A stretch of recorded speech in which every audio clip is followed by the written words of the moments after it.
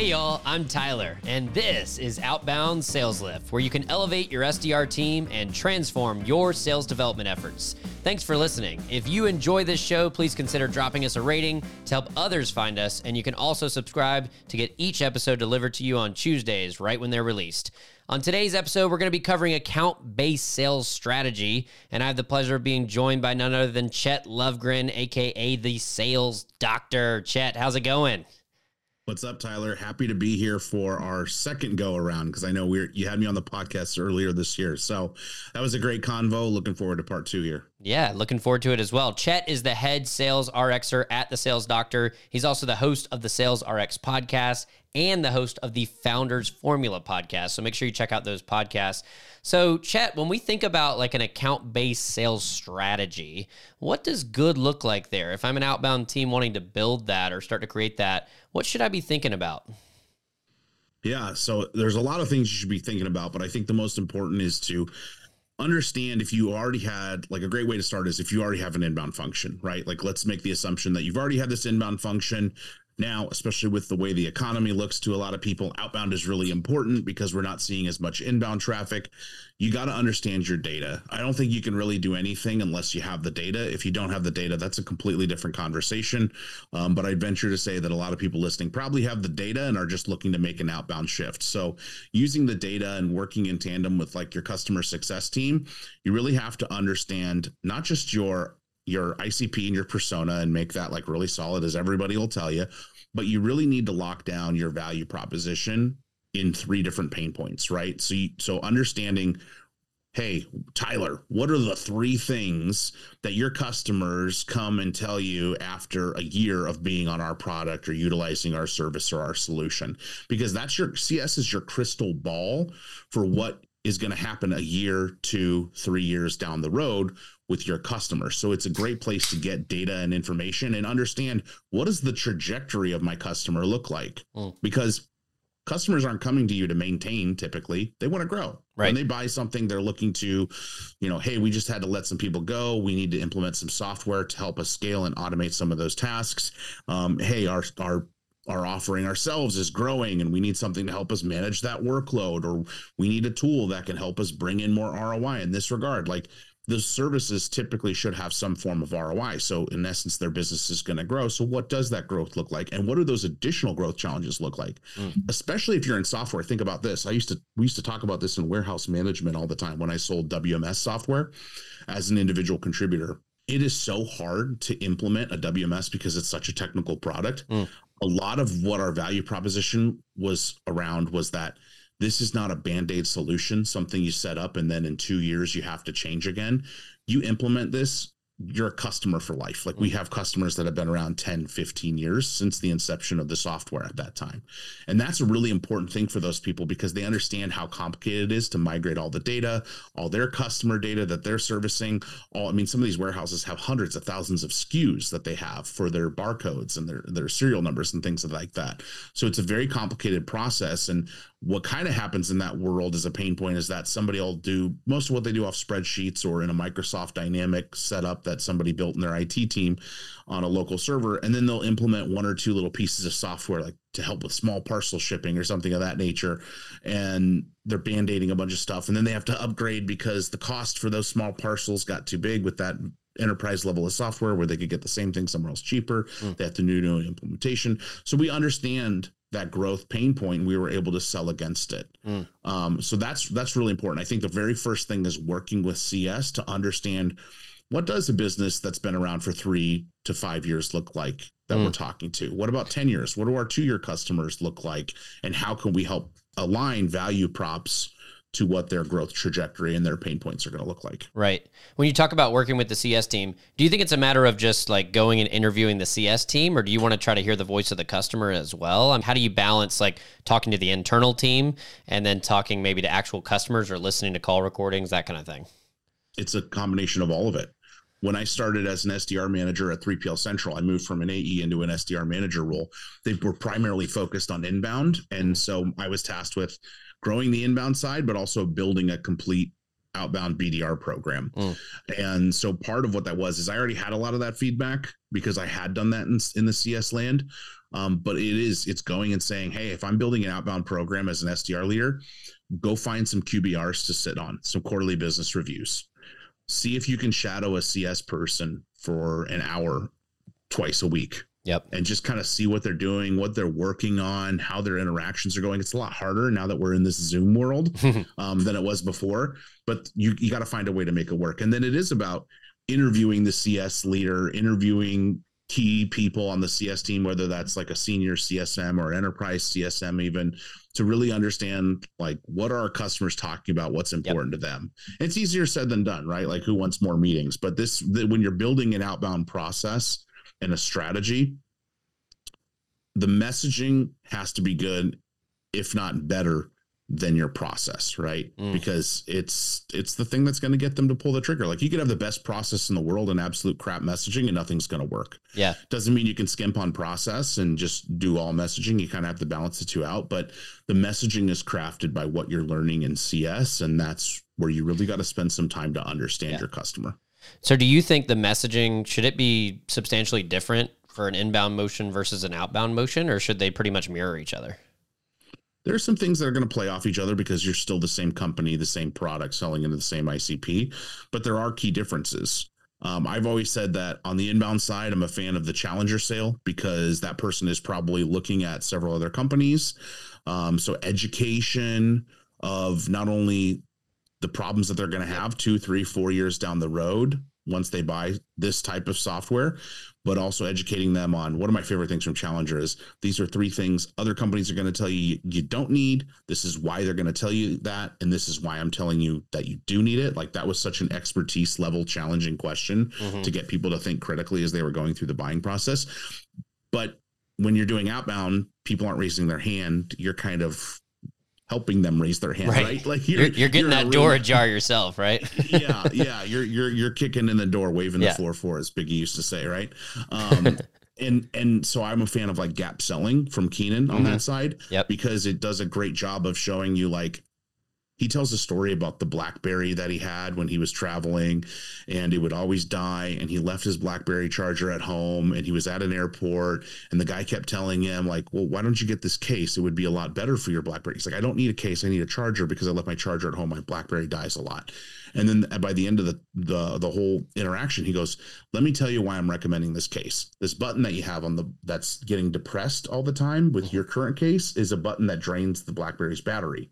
We have these cases that have an open hole where that button is, so it's not constantly being pressed when it's in your pocket. And your BlackBerry dies faster because you don't have the right case for it. So you don't really need a charger. I mean, you do immediately to solve this problem, but in the long run, that's just a core symptom. That's a symptom of the core problem. Yeah. The core problem is that you have this button that's being pressed all the time. And the guy knew that because he's the expert, and he won Keenan over because he's the expert, and he built trust because he's the expert and he knows what he's talking about. So like I said that all the time at Pavilion, I was like, we're calling sales leaders, trying to get them on a corporate group membership. But we need to show them that, hey, the content and the stuff that we put together for training and enablement has been built with the customer base that we have, the 10,000 members that we have at our back. We have 10,000 members worth of feedback, worth of use cases to look at, test results. Those VPs of sales have maybe 3 head of sales VPs of sales stints managing 20 to 30 people at any given time, less than 200 people under their belt managing. So what would I take? Would I want to take the experience of someone who's led 200 people or someone who's led 10,000 people? Right. We are the expert. That's why we can leverage that. And typically the problems they think, like, great example, we're not cold calling enough. So what is that a symptom of a core problem, or is that really your core problem? Are you not hitting your numbers because you're not cold calling enough? Or are you not cold calling enough because people aren't convicted that it works because you're not showing them the data? So bad leadership. People aren't cold calling enough because they're not disciplined, because you haven't trained them on how to better manage their energy and their focus. Again, bad leadership, bad enablement, bad training. So you have all these other actual problems that are symptoms of this core problem, which is bad leadership, which is usually what it is, right? When people can't perform at a higher clip, it should fall on leadership. It doesn't often enough. Right. But it's about how do you enable and train that leader to enable and train their people and be an advocate for them. Maybe they don't want to cold call because they're burnout because the person that's been there 18 months, who's at the top of the leaderboard, still hasn't gotten promoted to AE. And we're still hiring AEs from outside the company when we have this promotion path that we want to brag about on LinkedIn, but nobody's getting to where they need to go. And so it's like, okay, that's a leadership problem. You know what I mean? Why don't we promote that person? So there's typically the problems that people think they have on the outbound are really just symptoms of a core problem. And that's why I love gap selling, because then you turn these $10,000 problems into $100,000 problems, if not more. And that drives urgency and need. So like, don't show up to a discovery call on outbound and go, hey, what brings you to the call today? Well, you called me. That's what you're going to hear 9 times out of 10. But you use good discovery language to try to uncover those additional problems and then draw them into a core problem that you're aware of because you're the expert. Yeah.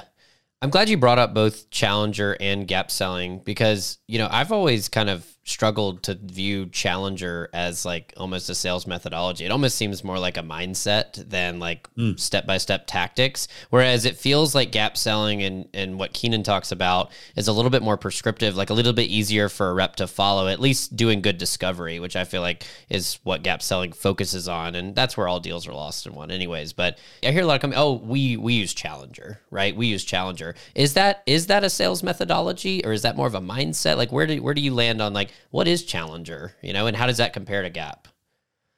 I've always felt like it was a sales methodology, and maybe I was wrong in the way that I was reading it, but I mean, calling it, you know, it is the challenger sale. Yeah. I think there's two sides of it. There's an operational side that works for sellers, and there's also a structure side that works for leaders, because they talk about the different types of sellers, the relationship builder, the lone wolf, you know what I mean? Yeah. So I think it's a healthy combo of both instruction for leaders on how to build sales teams. And so you could call that like process and mindset. Yeah. But it's also tactical in a lot of ways, like the one where they're talking about the questions. I would do that as a seller in warehouse management all the time. Hey, this is why this company will not tell you how much time they're going to spend with you during implementation, or why they say their implementation timeline is free, because they press a button, you're good to go. And then you're just supposed to press buttons and then figure it out on your own. Yeah. They have training videos inside the software. Like we sit you down with a real person, one-on-one via Zoom, 10 hours a week over 4 weeks to actually get this all set up, get a test customer live, all these kinds of things so you can enable yourself moving forward. And that was like,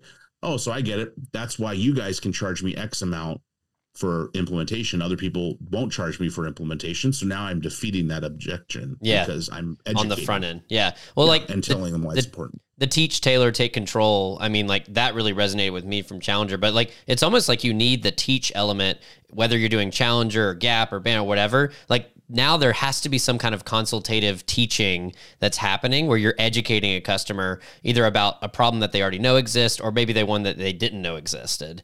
How do you enable like teams to teach, have their reps teaching, right? Teaching, consultative, right? What does that look like as you're trying to set up a sales org that is consultative, that does teach, that does tailor to the prospect's needs?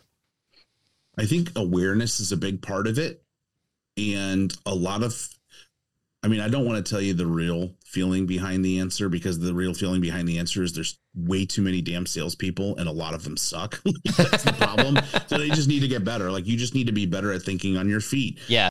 What was the big Palantir, I think was the name of the company. Palantir. And they didn't have sales reps. They only had engineers. Okay. And there were two books, and I might be totally messing this up, and I'm sure someone else that's into software and leadership is probably could fix my answer here, but I'm going to paraphrase the answer, so to speak. Okay. What they did, from my understanding, was instead of hiring salespeople, they had their engineers read 2 books. Okay. The first book was about a group of people that were firefighters at ground zero on 9/11, fighting through adversity and this, that, the other. So it was about like mental toughness, rising to the occasion. It was kind of like a rah book. And then the second book was a more tactical driven book. And I believe it was a book about improv written by the gal who started Second City in Chicago. Okay. Yeah. And so they were trying to teach these engineers how to sell. First with mindset, teaching them how to sell. First with mindset, second with like improvisational, like basically teaching them instincts about how to manage like a conversation and a sales process. Okay. Yep. And then once that was figured out, the tactical stuff Okay. started to make more sense, right? Because a lot of reps also, and you probably hear it evaluating software as well, because I know you work with companies building their teams, and so you're probably helping them implement software. You hear it in these calls all the time too. It's like, what are your pain points? What are your problems? Like, we know the box checking things, but it's like, how can you ask that question better? Like Nate Nasrallah does a really good job when he's trying to bring in multiple decision makers, and he'll say, like, to understand if this is actually a problem at the company, he would go, so, hey, I'm curious to hear, what are the thoughts and challenges that your boss is sharing with you in one-on-ones, or what is at the company town halls? What is top of mind for your CEO and your founders? That's such a better way to ask that question. Exactly. It's the same exact question, but like I always tell reps, you can't use those inside baseball terms like pain points and demo. Like you can't use that on the phone with a prospect because nobody talks that way. Nobody says, man, these pain points are getting us down. Nobody says that. So I think you've got to use the voice of the customer, and I love the conversational nature of that question now. Yeah, because if I'm an SDR leader and I'm going to someone and I'm trying to buy, let's call it like a dialer, a power dialer or something, right? It's just top of mind for me right now because a power dialer is a hot space. And it's because I think people are lacking in activity and we don't have enough pipeline.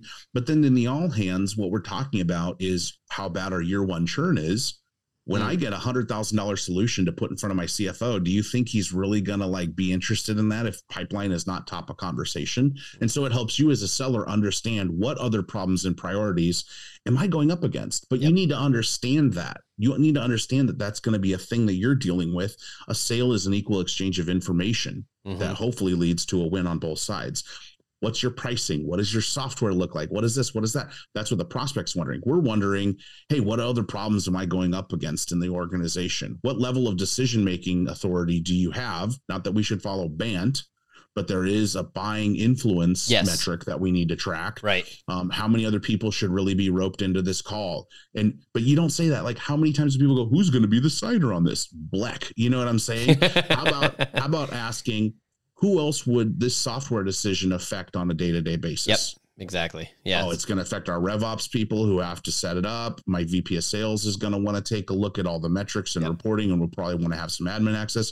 Great. Then I would recommend, like, since you're tactically day-to-day running the operation, a lot of this is going to fall on you. Let's bring your head of RevOps. Let's bring your VP of sales on that call so we can get the other side of the coin and get all the things that maybe you and I don't think about talking about on that demo. Yeah. Now you got more buy-in, right? Now you have the people that are actually going to sign showing up and on the call looking to buy software. I'm surprised at some of the softwares that I've evaluated in the last 6 months where they were okay with just demoing it to me. Just demoing it right out of the gates. Just like, we'll show you the tool. Yeah, we can't wait. Nobody asked me about anybody else or tried to push for anybody to be on that call. You're not making this decision alone, Chet? I thought it was just you there at the company. Like, it's just me. But that's just awareness, right? So that's why I say it's awareness. It's about being able to train people on awareness. But again, Tyler, unfortunately, some people in sales just aren't that aware and aren't strategic in that fashion, and they shouldn't be in sales. Right. That's the hard truth of it, which sucks. But it's all about that awareness and understanding and a little logic and strategy. Yeah. No, that makes a lot of sense. If we were to think back, though, to like we talk about framing better questions, right? Making that more conversational or making it contextual or just, asking those right questions in the right way. How do we, like, if we were to go like back in the sales process as we're just starting to reach out to folks, right? If we're doing that outbound, like, should we be putting those questions in our messaging as well to try to pique their curiosity in a cold email, on a cold call? Like, should those be like leading? We should lead with that, or where do you think those kind of questions fit in at the very beginning of a sales interaction when we're just trying to get our foot in the door? Well, so over text, cold email, video outreach, LinkedIn message, social DM, whatever. Can you really have a good back and forth conversation? Rarely. So that's part of what I talk about in the strategy guide is like outbound, when you're doing written communication, needs to be educational and thought-provoking. Don't try to get people to understand your point of view. Get them to think critically about what you're talking about. You're not looking for a response other than, yes, I'm interested in learning more. Yes, I want to see how you were able to help that team do that. Yes, I want to see how you were able to, help that CRO double their pipeline. That's what we're working on. We're not trying to have a conversation about their pain points or this or that. Like, we don't want to do that until we're actually, now, if it's a cold call, right? Or a discovery call or a qualification call. Yes, there's a lot of ways we can do that. But one of the big places that people fail is in, hey, here's a list of 5 things that we solved. Does any of this resonate with you? Yeah. Oh God. And it's just overwhelming too, because the list is so exhaustive. Like, I listen to reps doing role plays all the time, and their managers will give them these scripts, and the script is like value prop A, value prop B, value prop C. Are any of those top of mind for you? And it's like, my gosh, we just brought up so many different things that, I mean, are they top of mind? Of course they are, because that's my job. But like, you haven't like connected anything to me that doesn't resonate. And usually it just gets, I feel like they're tuning out immediately. When I hear somebody start reeling off a list of things, it's like, okay, you've already lost them. You've lost the prospect. So, I mean, it's a dating game. Yes. If you go to a bar and you meet someone that you're interested in and you say, hey, these are 5 of my great qualities. Do any of these interest you? Like, how freaking weird is that? Whereas you set the tone and you go, hey, look, like, I'm a hilarious person. I'm driven, like this, that, the other. And then you compliment the person. Then they're like, oh yeah, I'm into this. You know what I mean? Like, you're setting the stage for who you are. I think you're beautiful and you're really smart. I love hanging out with you, you know, whatever. Yeah. Do the same thing in email. Yep. Hey, as a VP of sales, Tyler, this is what we know most VPs of sales growing their business struggle with when they're trying to build an outbound program. If any of this sounds interesting to you, I'd love to have a chat about how we were able to help so-and-so VP of sales or similar company, right? Also, either way, love what you're doing over there. Congrats on the new hires. Like, close it off with a compliment. Yep. But it's about educating and like-minded and action by association, because that creates FOMO. And then Tyler's going, oh shoot, VPs who are doubling their pipeline in an economic downturn are doing this. I better do that. I want to keep my job too. So exactly. I better pay attention. Right. And that's the key with outbound. You're like planting that seed, right? You're planting the seed. It's almost like folks try to plant all the seeds at the same time, and they're trying to plant the whole garden at the same time. It's like, no, all you need is one seed to grow a little bit, and you've opened the door for conversation. Now it's time to schedule time to explore that one seed further. Then you can tell them about the rest of the garden. But I think folks just inundate with everything. Let's just tell them everything, and hopefully one of those will resonate. Yeah. And thinks, you got to remember, like, people still think selfishly and make buying decisions the same way they would in their personal life. I don't buy a software differently than I buy a truck. Yep. I just don't. I've realized that because I went through that process and I was like, I didn't talk to people that were just like, oh, you want to look at the car? It's like, well, I don't know which one's right for me. Like, I actually need some help in this process. Do I want a Ford Ranger? Do I want a Ford Maverick? What do I want? Why would I want this? Why would I want that? This is a hybrid. Do I want to trade hybrid to sit a little higher up? How do my kids feel in the car? I brought my kids one day to the dealership to sit in both the different trucks. How much legroom do they have? Is my 2.5-year-old going to keep kicking my seat, or is he actually going to have a little extra room because maybe the truck's a little longer? I need a 6-foot bed because I qualify for tax deductions if the bed's over 6 feet. Like, these are all things that, like, if you understand why I might be looking at a truck, or like what other truck buyers have been into, you can sell it to me better. It's the same way in software. If you're just taking my word for everything and you think I got a blank check and I'm the person that's going to do all of it and this, that, the other, and you're not asking me about timelines or problems, you got to strive for a little bit more there. You know what I mean? A little bit more depth. Yep. 100%. What else haven't we discussed when it comes to creating this account-based strategy, you know, for inbound, outbound teams, you know, sales development teams? Anything else we haven't touched on that you think is important and relevant here, Chet? Yeah, I know we talked a lot about messaging, but I do want to stress that process is still important. Okay. Like, at the end of the day, nobody's going to be a perfect seller. Perfect is the enemy of great. And so you should be looking to define good and then find out what makes someone great. I can tell you, I know some account executives that are probably going to clear minimum $300K this year that were former SDRs and BDRs of mine. And if I got on one of their discos today, I could still tell you I'd come up with 40 different things they could do better, right? It's always going to be that way. But what I know makes them top sellers is they can manage their energy. They can manage their focus. They know how to time block. They know how to stay task agnostic. Like, they're going to go self-generate some ops because their SDR team is not filling their pipeline.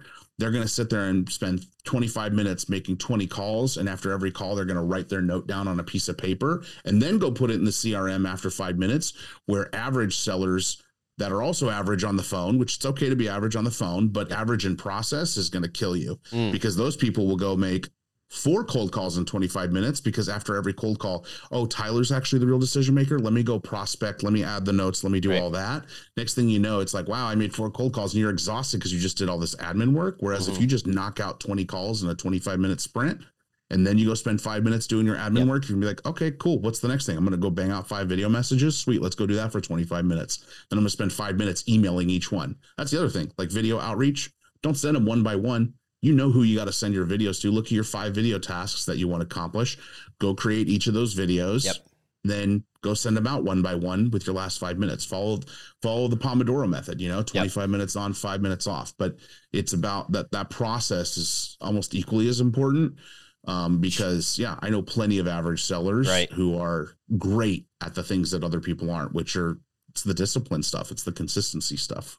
How do we as leaders, like leading these reps, how do we make our reps good at this? Is it a matter of just like educating them, training them, holding them accountable to these things? Because a lot of these reps don't come in knowing these methods, these tactics, these tricks to make their time more smooth. So what's our responsibility as leaders to make sure our reps, the majority of our reps, are doing these things? So it goes a step higher. If you're a VP of sales, you need to make sure you should, like, the problem is most VP of sales probably don't even follow this themselves. I can tell don't follow the methods we're talking about, like best practices from the top reps. They're like, and I can tell you because I communicate with people like that in Slack. And I'm in a network and I'm talking to VP sales. I'm like, how did I just send you a message and you responded in like 3 minutes? What are you doing with your day? Shouldn't you be busy doing other stuff? Shouldn't I be receiving a message from you an hour and a half later? Like, that's how I know you're good at this stuff, because I remember in the Pavilion community, when you and I would chat, if I sent you a message, it'd be like later that night or like the next morning. And it's okay because it's not urgent. I'm asking you about podcast equipment. You know what I'm saying? Exactly. Like, hey, exactly. I have my time to go check my Pavilion Slack, Exactly. Well, if the time is all the time, then like you said, how are you spending your time? I mean, if you're always available, I also think you're training like the wrong thing. If you're always immediately responding to every Slack, we're just training that I'm always available on Slack 24/7. Ping me anytime because I'm never doing anything. Like, I think you have to block it either at the leadership level, at the rep level. And I agree, reps are watching what their leaders are doing. They're watching and they're looking to mirror that behavior because they know that's the seat I want to sit in. I'm going to mirror what that guy or gal's doing. But if you're mirroring bad behavior, maybe they're thinking like, maybe I shouldn't be at this company. So well, and like, right, if a VP of sales doesn't know how to do that, like, VPs of sales should be helping enable their leaders that they support, not their direct reports, their direct supports, to be able to enable the team below them. But it starts at that level. If my leader doesn't know how to do it, if I'm an SDR leader, whether I'm an SDR manager reporting to a director, or I'm a director reporting to a head, or I'm a head reporting to a VP of sales, or a CRO, if my leader doesn't know how to do that, I mean, well, you're listening to the podcast, you can go learn how to do it now, because it's again, awareness. And I think that's just something like being really committed to professional development and enablement. Over the course of the last 4 to 5 years, I've had a focus on this stuff and I picked it up. So if people don't care and they're not focused on it, they're not going to learn how. So you can't enable your reps to do it. So the how you do it is, I mean, you have to learn about it yourself. There's a lot of different ways you can learn about it. I mean, Kevin Dorsey has great stuff about what they call time management, even though you can't really manage time because you can only manage something if you control the presence or absence thereof, and time's going to happen anyway. But like managing your energy, your focus, time blocking, even if you just look up like block scheduling on YouTube, you'll find like 8 different videos that'll help you understand how you can set up a calendar and a routine. Noah Kagan, founder and CEO of AppSumo, has like a great thing about how he structures his day as a multimillionaire CEO and founder. It's like a 20-minute video, and he talks about color coordinating his calendars and like prioritizing tasks, and Fridays look a little different than Mondays, and here's why. And I mean, you just have to want to go find it. But once you find some sort of structure, then you can push it out to the team, and then spot check. I pull up reps calendars all the time to make sure they have block schedules set up. That's a key piece too, right there, is that spot check, that accountability. Like, hey, we talked about this. Here's the resource. Now go and implement. And now are you checking them a week later? A week later, let's go look at the calendar. What does it look like? Have they already forgotten it? Is out? Because all the training flies out of their head immediately after they get it. It's a matter of like follow-up, accountability, spot check. Like those kind of things are so crucial. One of the best things my former leader, CRO at 3PL Central, now named Extensive, Dan Salazar, told me was inspect what you expect. Too many leaders are reactive and go, we need to get better at time management. Boom, here's a block scheduling program. And then they never spot check the calendar. They never wonder why a rep's messaging them ASAP when they're asking them a non-important question. They're looking at someone's day and wondering why they made 20 cold calls as opposed to 50 and not investigating their time with them or doing a time audit or talking about it in a one-on-one. Yep. So it's like people aren't convicted or think it's important because you don't ever visit again. That's reactive leadership. Yep. You have to be diligent and understand. Like I have a list of things that I put in front of people and I save it on like things we're focused on. And that's a focus. And I put it in front of people every meeting. Hey, we're working on our block scheduling right now. We're working on our objection handling, like, almost like OKRs, right? You got to have a rolling list of things you're focused on, because then when you're looking at it every day, you're like, hey, aside from refreshing a dashboard and looking at the numbers, what can I inspect to make sure what I expect is being completed? Yeah. I like that expect like framework there. I think that's awesome. Chet, thanks so much for coming on. You can find Chet on LinkedIn and at thesalesdocrx.com. He's got a great guide in his featured section called the Sales RX Sequence Guide. Did I get that name right, Chet? The Sales RX Sequence Guide. It's 100% free, a couple hours worth of videos. So go there, sign up. All you need is an email, but definitely go check that out. And I hope you enjoyed this episode of the Outbound Sales Lift. If you need help elevating your SDR team, please visit our website at thesaleslift.com to learn more. Also, make sure you hit subscribe wherever you get podcasts to check out next week's episode, filled with some more great ideas on transforming your sales development efforts. Thanks again for listening. And remember, no sales starts until you book that meeting. Y'all have a good one. Bye.